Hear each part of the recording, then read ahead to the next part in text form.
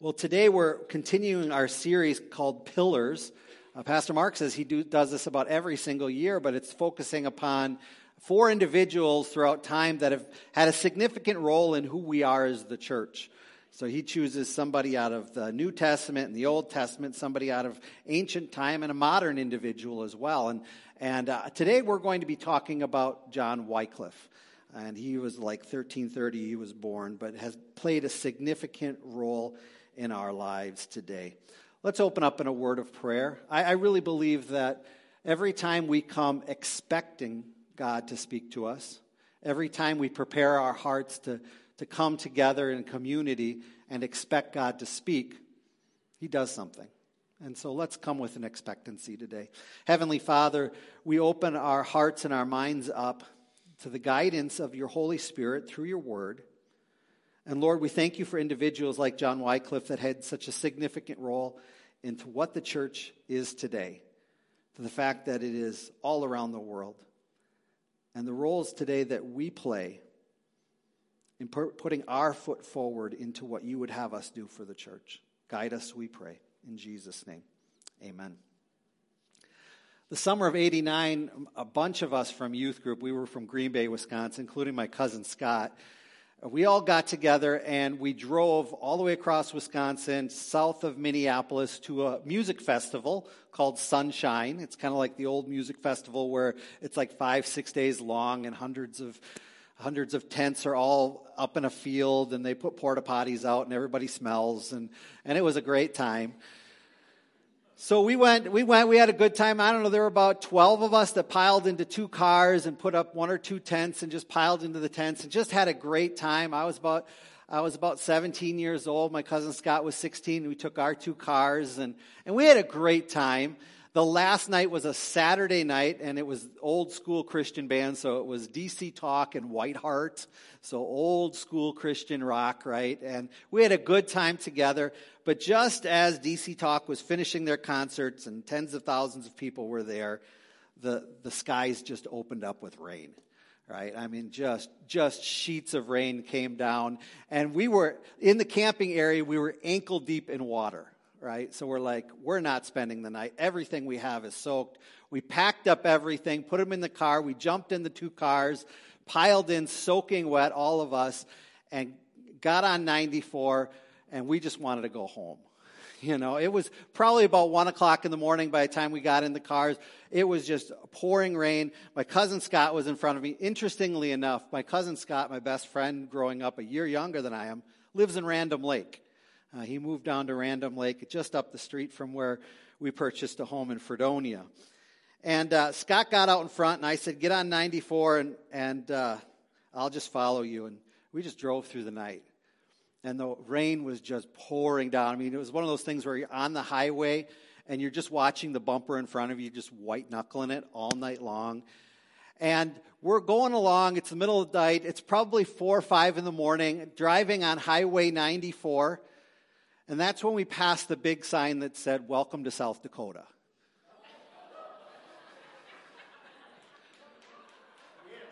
Yes. For those of you directionally challenged, we had gone the wrong way on 94. Right? So I flashed my lights when I saw it. Scott pulled over. He came out with all the excuses and everybody out of the car and just chased Scott through the woods, just... He still claims today it's not his fault, and I probably should have invited him here today to defend himself. We're on 94. It was about noon by the time we pulled back into Green Bay, all very tired, still very wet. But it's interesting how, with all good intentions, it's very easy to get off course, isn't it? It's very easy with all of our good intentions to get off course. And if you think back to that early church, those first few centuries, they had all kinds of good intention, all kinds of good value of what would come. And actually, starting in about the 3rd century, they had to come together with those good intentions and establish some very important theological tenets. And that's where we get the creeds today, coming from the first 7 councils that were so essential, which essentially 7 times the church came together over about a 600-year period of time and said, no, Jesus is God. And we owe a ton to that early church for being willing to fight for those things. But over the centuries, there became some drift, some directional changes that had happened in the church over time.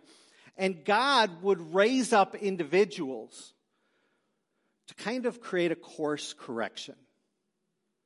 To say, hey, with all your good intentions, we've gotten off base a little bit. We've gone in the wrong direction. And I believe God raises up those people throughout time. I think a big chunk of the Old Testament, you see that. You see the nation of Israel going through a period of drift, and God raises up the voice of a prophet to create course correction, right? This is exactly what John Wycliff was, born about 1330. God used him in a very significant way to create some course correction that today we experience the changes that have happened in the church as a result of him. Born 1330 to a sheep farmer in Yorkshire, he, at 16 years old, headed to Oxford.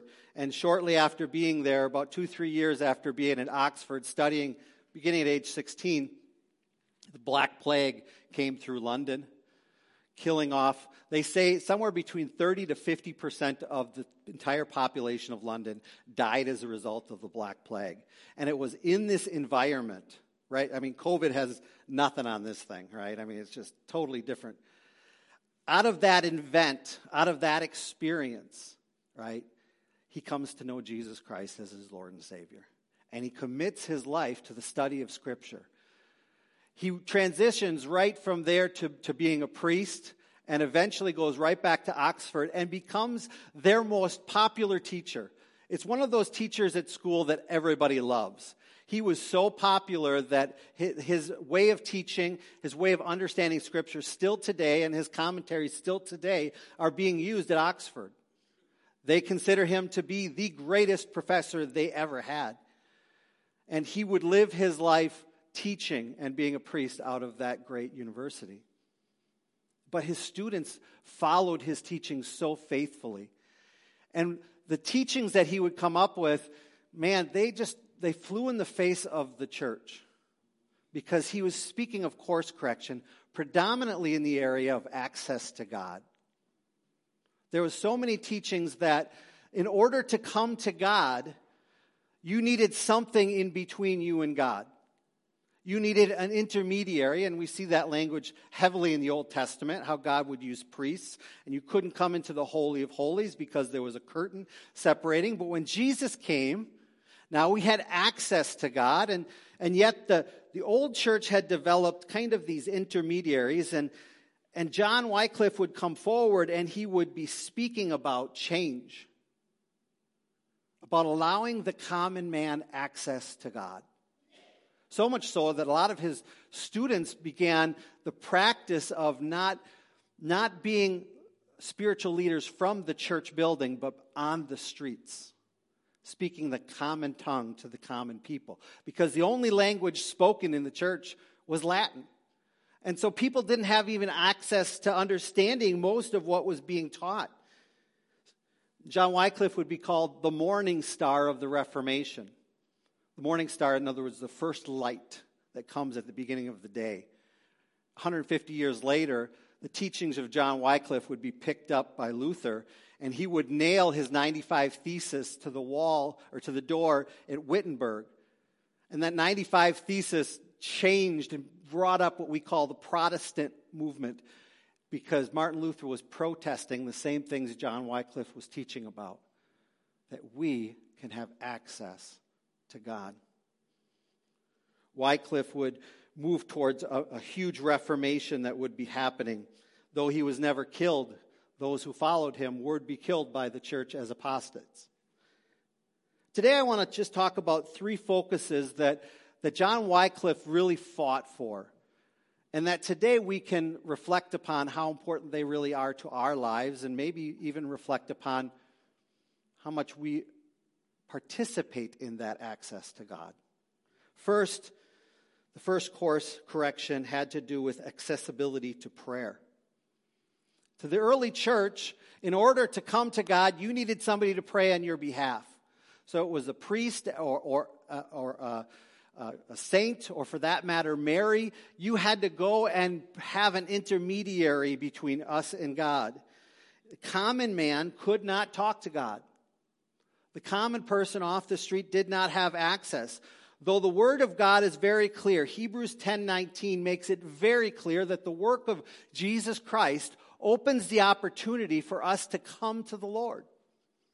Verse 19, therefore, brothers and sisters, followers of Jesus there, since we have confidence to enter the most holy place by the blood of Jesus. There's a reference there to actually the old tabernacle in the Old Testament, where there was a curtain separating between the common man and the presence of God.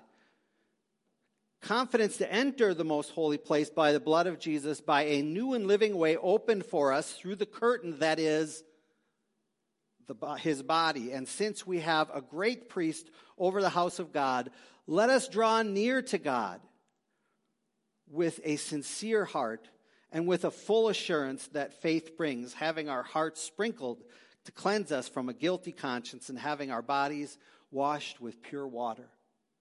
We can come to God as children of God. We can come and we can pray. We don't need anybody to pray on our behalf, but you can have a conversation with God today. No matter what it is, your relationship with Him is open. You can talk. He's listening. He'll talk to us. But even then, and I think even today, there are some false barriers to this idea of prayer. And the first is having to do with shame.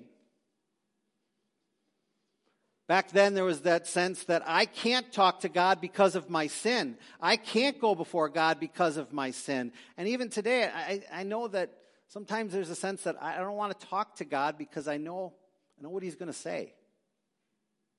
Because maybe I'm not living like I should. Maybe I'm not walking as I should. Maybe I've slipped away from the relationship that I truly wanted to have with the Lord. But Romans 8 tells us if we are following Jesus, that shame does not need to be a part of the relationship. Romans 8:1. Therefore, there is now no condemnation for those who are in Christ Jesus. If you've come to know Jesus Christ as your Lord and Savior, no matter how bad of a week you've had, He's waiting to talk. He's waiting for a conversation. He's waiting to come close to you. No matter where you are, whether you're in your car driving to work or laying in bed at the end of night, whether you're at your lunch at your work, wherever you are, God is wanting that conversation, no matter how hard the conversation is. I think it's beautiful that we have a time of prayer, and we're going to have one at the end of service today. I think it's wonderful that Pastor Mark and others, Pastor Mitch, were available to pray with you. But did you know that coming and praying with Pastor Mark or Pastor Mitch or myself is no different than turning around and praying with the person behind you? We're all followers of Jesus, and we can pray together and come, no matter how hard our need is, we can come straight into the presence of God with our needs, no matter how hard it is. Sometimes we don't know what to say, and that barrier is there when we just don't feel worthy of it. We don't know what to say in the midst of our pain, or even in the fact that we've done things we're not happy with. We had, in Ukraine, during our service, we had our elders, the couples that were on our leadership team, around the outside of the sanctuary where people could go during worship, while we were worshiping, going for prayer. And Christine and I would often be off to the side. And I'd often say to people, it doesn't matter what is experienced in your life. If you want somebody to pray with you, I'm here. There's nothing you can say to me that's going to shock me. I've been doing this a long time. But I can tell you, church, I'm often shocked. People come and they tell me the pain that they've gone through, the circumstances going through my life, and my heart sinks. And I don't know what to say. And you don't need to have eloquent words with the pain or the struggles that you're going through. You have access to God. And so often, when I don't know what to say or what to pray, I pray one word. I just say, help. Jesus, help. You don't have to have eloquent words. He knows what's happening in your heart. You can come with your pain. You can come with your struggle, and he'll hear you. Sometimes a false barrier has to do with the wrong idea of identity, that we're somehow individuals that can't come to him, that it's for an elite group. In the old church, there was an elite group that came to God in prayer. But we can come exactly who we are. Ephesians 2:19, you are no longer foreigners and strangers, but fellow citizens of God's people and also members of his household. At ICA Kyiv, we had people from about 40 nations, and we all had different colored passports, right? Some people wanted our nice blue ones, and some people wanted the red ones, and everybody wanted different colored passports than the one that they had.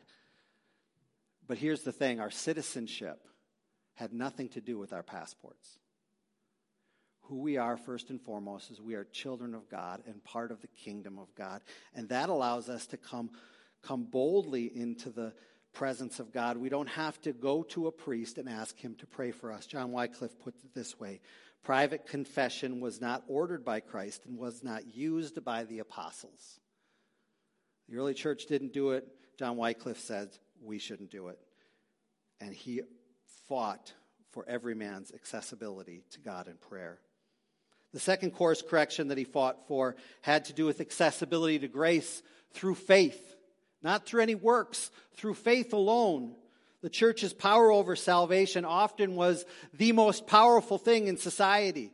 That in order to be saved, it was through the church and the church alone, and through the works that were expected by the church.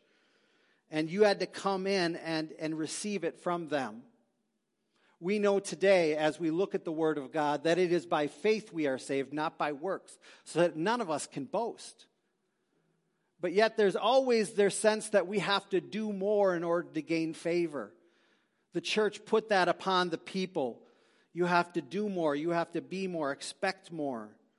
Ephesians 2:18 or Ephesians 2:8-9 says it this way, for it is by grace you have been saved through faith, and this not from yourselves. It is the gift of God, not by works, so that no one can boast. Romans 5:13, since we have been justified through faith, we have peace with God through our Lord Jesus Christ, through whom we have gained access by faith into this grace in which we now stand, and we boast in the hope of the glory of God. I was standing by the bedside of a good friend in those last days of hospice as the family was surrounding the bed. She was laying there unconscious, taking her last breaths as we together, as the family and I, her pastor, prayed. And one of the daughters spoke up in those moments and said, she was so good. She was so good, there's no way that God can say no to her. She'll be okay because she was such a good person. Now, it was by no means my opportunity to make a theological admonition at that point. There's not enough good we can do. There's not enough good we can do. The good doesn't do it. There's not some level of, scales in heaven. Oh, we're really close this way, or there's no scale. It is just simply by faith that we receive grace. The early church had put some barriers to grace through faith. The first had to do with indulgences. This being probably the biggest thing that Martin Luther would fight against in his 95 Thesis. The very thought that you can pay your way out of suffering, pay your way out of eternal damnation. You give enough, you get out. You do enough, you get out. What a heaviness, especially if you don't have money. Right? Probably felt really good if you did have money. Right? And you can imagine the power of that theology within the church, because indulgences built the big buildings. Right? They built the big buildings, and the priests had lots of money. And John Wycliff said, no. What it means to be a priest is you need to be on the street with the people. It's not about the building.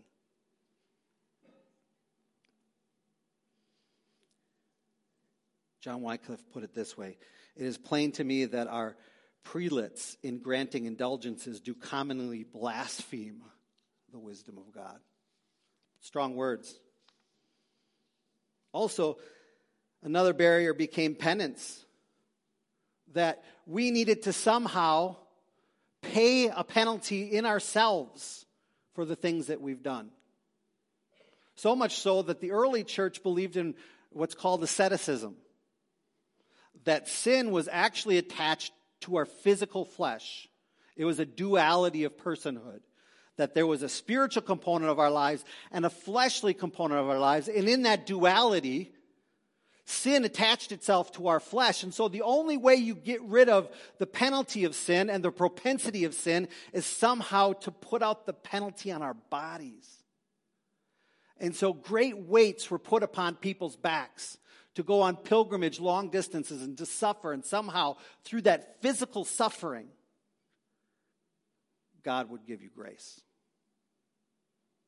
Even so far as to cut your body, to try to bring it into physical submission.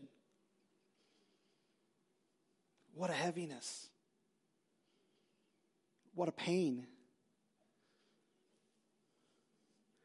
John Wycliff would say, no. You can come straight to God through grace.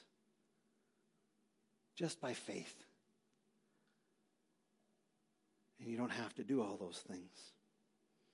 There's a strong emphasis upon confession in those early days. That if you come, you confess. If you come, and we'll tell you how much penance you have to pay. We'll tell you how much indulgences you have to pay.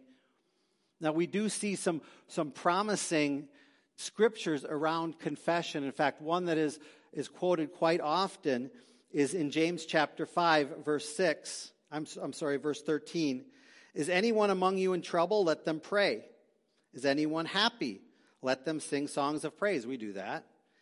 Is anyone among you sick? Let them call on the elders of the church to pray over them and anoint them with oil in the name of the Lord. We do that. And the prayer offered in faith will make a sick person well, and the Lord will raise him up. And if they have sinned, it will be forgiven. Therefore, confess your sins to each other and pray for each other so that you may be healed. The prayer of a righteous person is powerful and effective. The scriptures often pertain to the healing of the body, but I actually believe that it has more to do with the healing of the heart.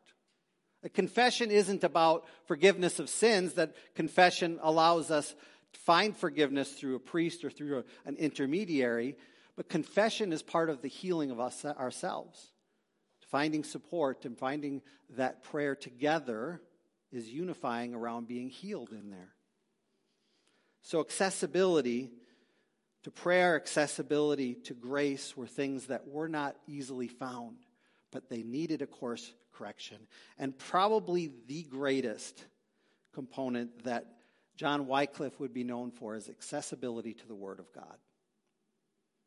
At that point, the Bible was only in Latin. The common person spoke Middle English in London, in England.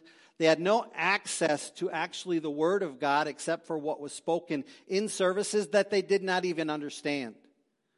And John Wycliff says, that doesn't make sense.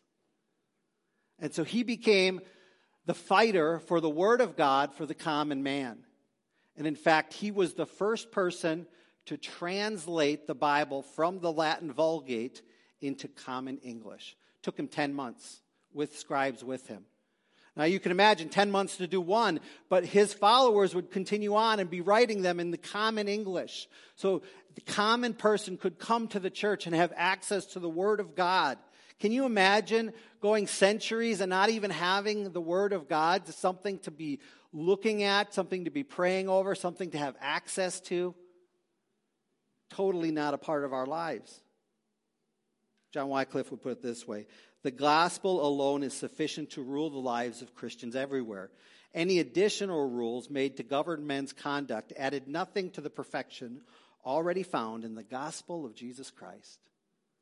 That was probably not real popular with the early church.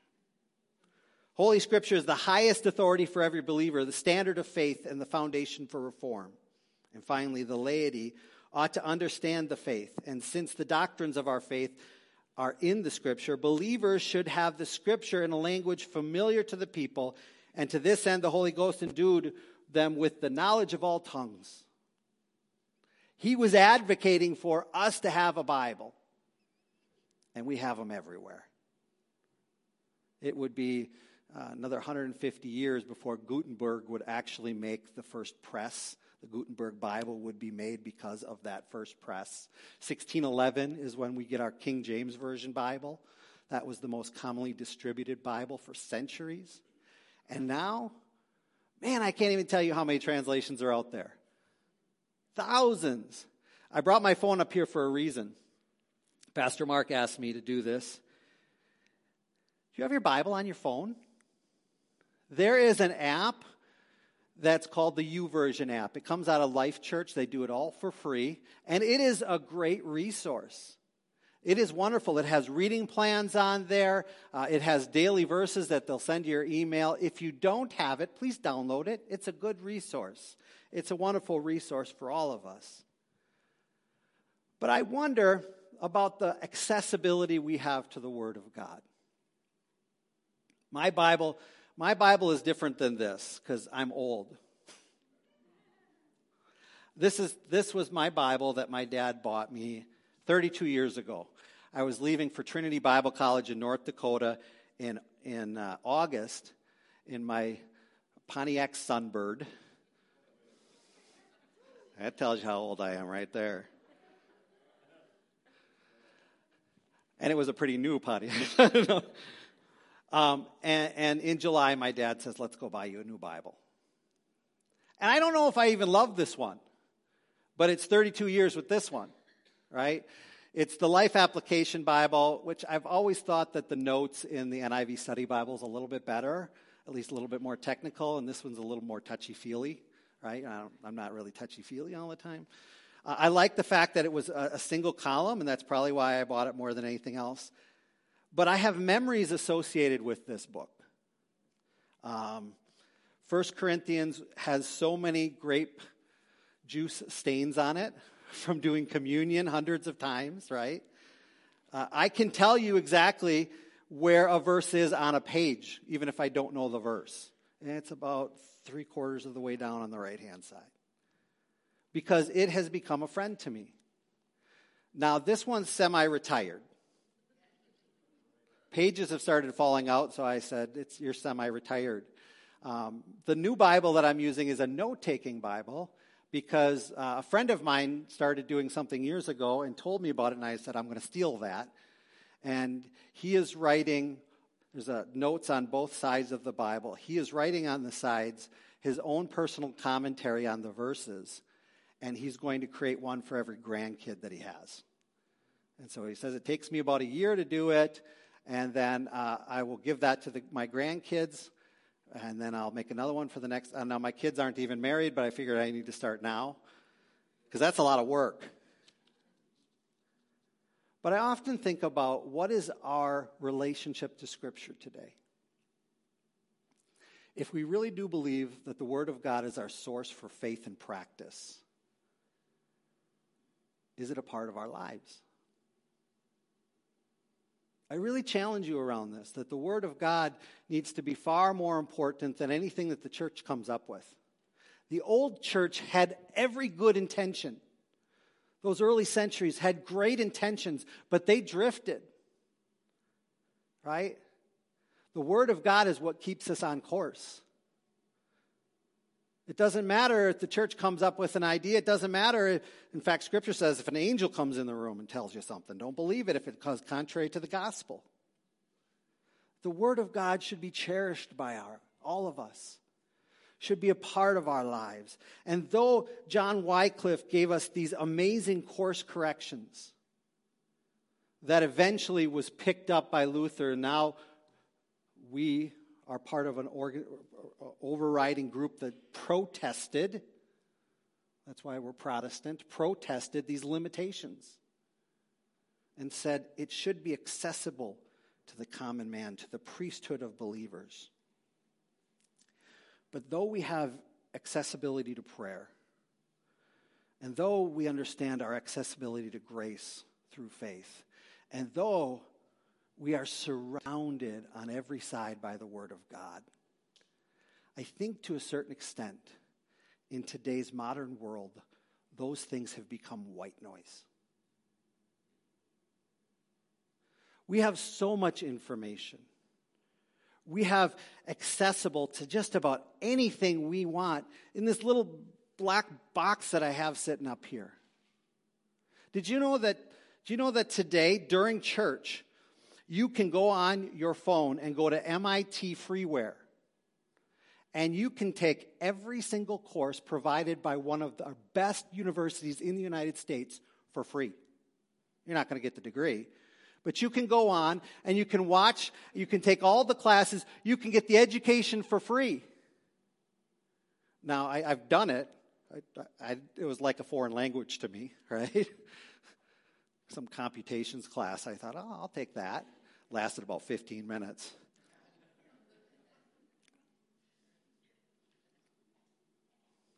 So often, because we have so much access to God, access to His Word, we just kind of take it for granted.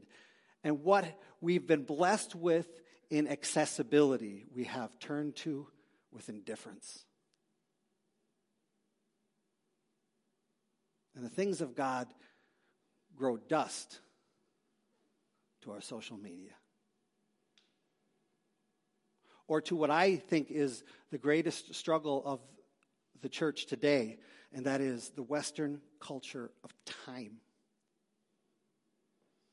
Where, I don't know if you're like me, there seems to be fewer hours in the day today than there were 10 years ago.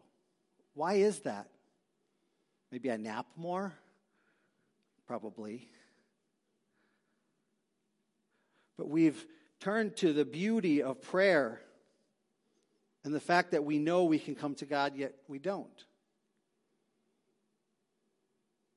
We come to the beauty of grace and the accessibility we have to it through faith. And we live however we want because we know it's there. And we come to the Word of God, and it's maybe something, well, it's not even picked up anymore because it's on our phone. It's great that it's on our phone. But let's be careful to not allow all that is available to us for us to turn our backs on the beauty of what God has offered to us. A beautiful relationship with Him.